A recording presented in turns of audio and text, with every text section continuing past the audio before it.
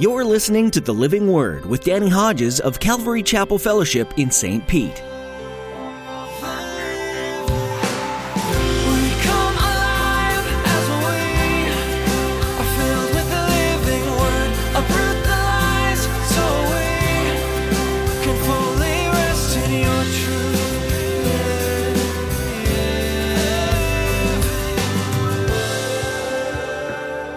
He regarded disgrace for the sake of Christ as of greater value than the treasures of Egypt because he was looking ahead to his reward.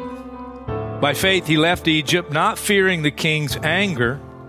He persevered because he saw him who is invisible. By faith, he kept the Passover and the sprinkling of blood, so that the destroyer of the firstborn would not touch the firstborn of Israel. Many of us would probably find it rather challenging to forsake a palace lifestyle of servants, exotic foods, and luxury living. Not only would this be a challenge in and of itself, but then to go on to lead a nation out of the bondage of Egypt would probably be unimaginable. However, as Pastor Danny teaches in his message today, this is the exact thing that Moses did. In his study, you'll learn about the faithfulness of Moses, who not only abandoned his life of luxury, but responded to God's call to act in faith. Now here's Pastor Danny in the book of Hebrews chapter 11, with today's edition of The Living Word. Hebrews chapter 11, and we begin where we left off, verse 23. By faith, Moses' parents hid him for 3 months after he was born because they saw he was no ordinary child, and they were not afraid of the king's edict. We'll learn what that edict was in a moment. By faith, Moses, when he had grown up, refused to be known as the son of Pharaoh's daughter. He chose to be mistreated along with the people of God rather than to enjoy the pleasures of sin for a short time. He regarded disgrace for the sake of Christ as of greater value than the treasures of Egypt because he was looking ahead to his reward. By faith, he left Egypt, not fearing the king's anger. He persevered because he saw him who is invisible.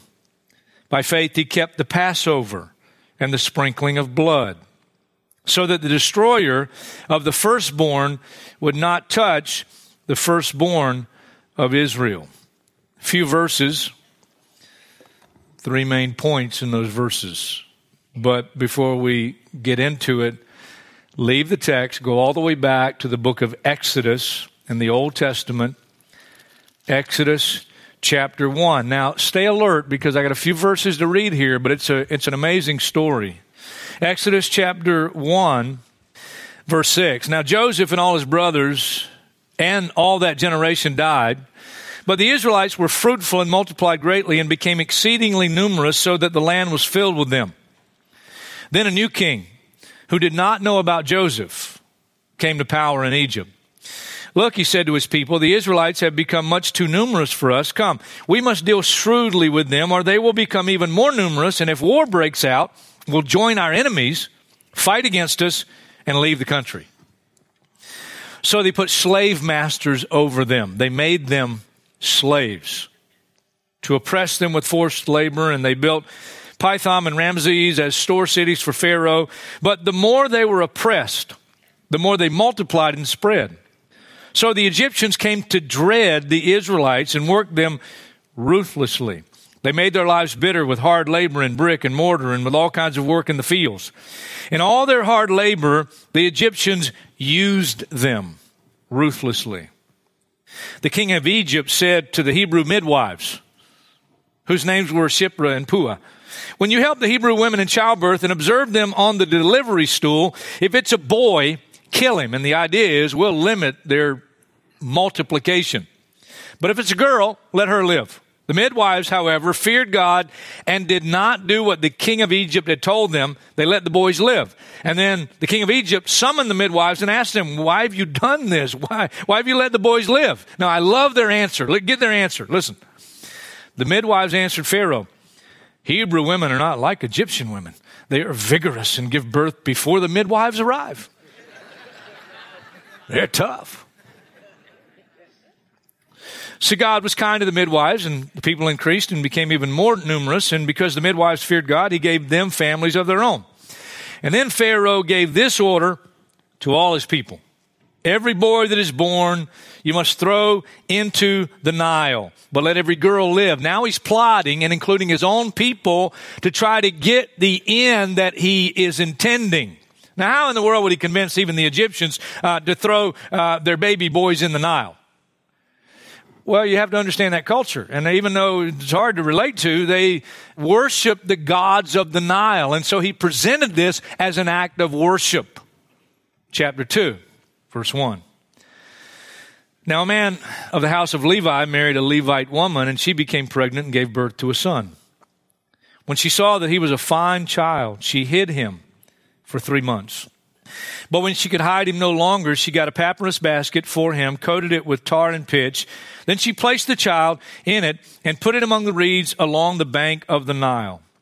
His sister stood at a distance to see what would happen to him. Then Pharaoh's daughter went down to the Nile to bathe, and her attendants were walking along the riverbank. She saw the basket among the reeds, and she sent her slave girl to get it. She opened it and saw the baby. He was crying, and she felt sorry for him. This is one of the Hebrew babies, she said. And then notice this, verse 7.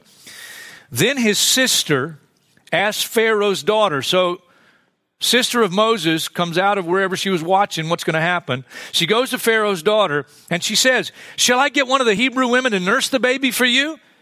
She says, yes, great idea. And the girl went and got the baby's mother.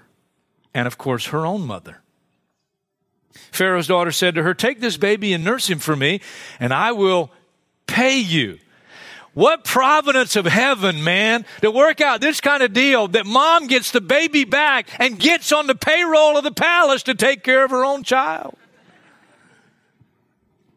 So the woman took the baby and nursed him. And when the child grew older, probably right after he was weaned, she took him to Pharaoh's daughter, and he became her son. She named him Moses, saying, I drew him out of the water.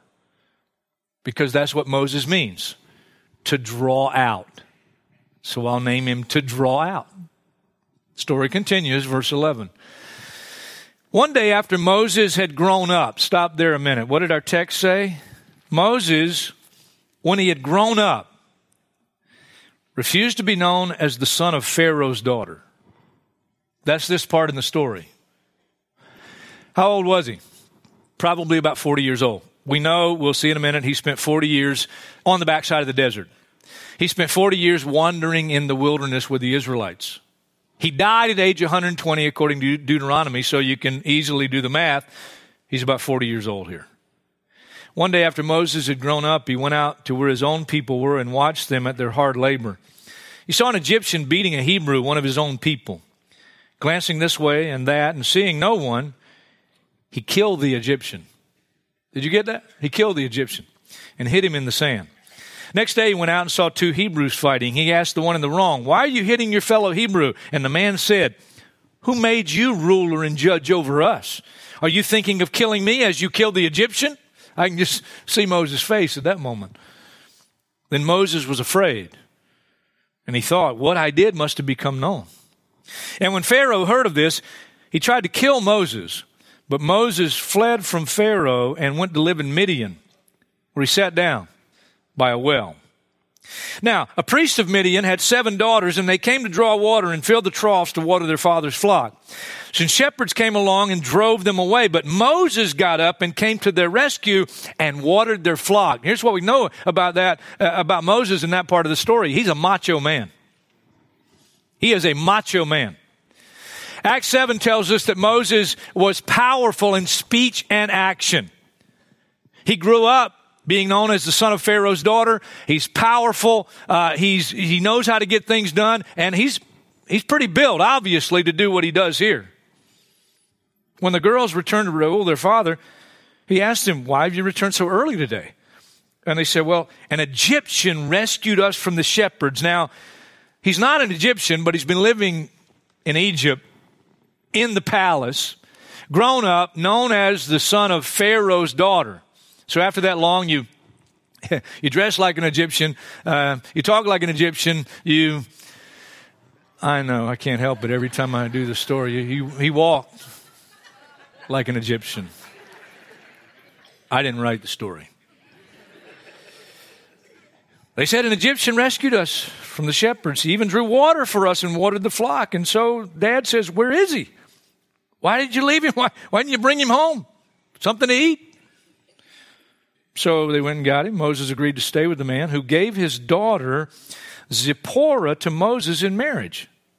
Zipporah gave birth to a son, and Moses named him, get this now, Gershom, saying, I've become an alien in a foreign land. Feel sorry for that kid. What a name. It means an alien there, because Moses says, I've become an alien in a foreign land.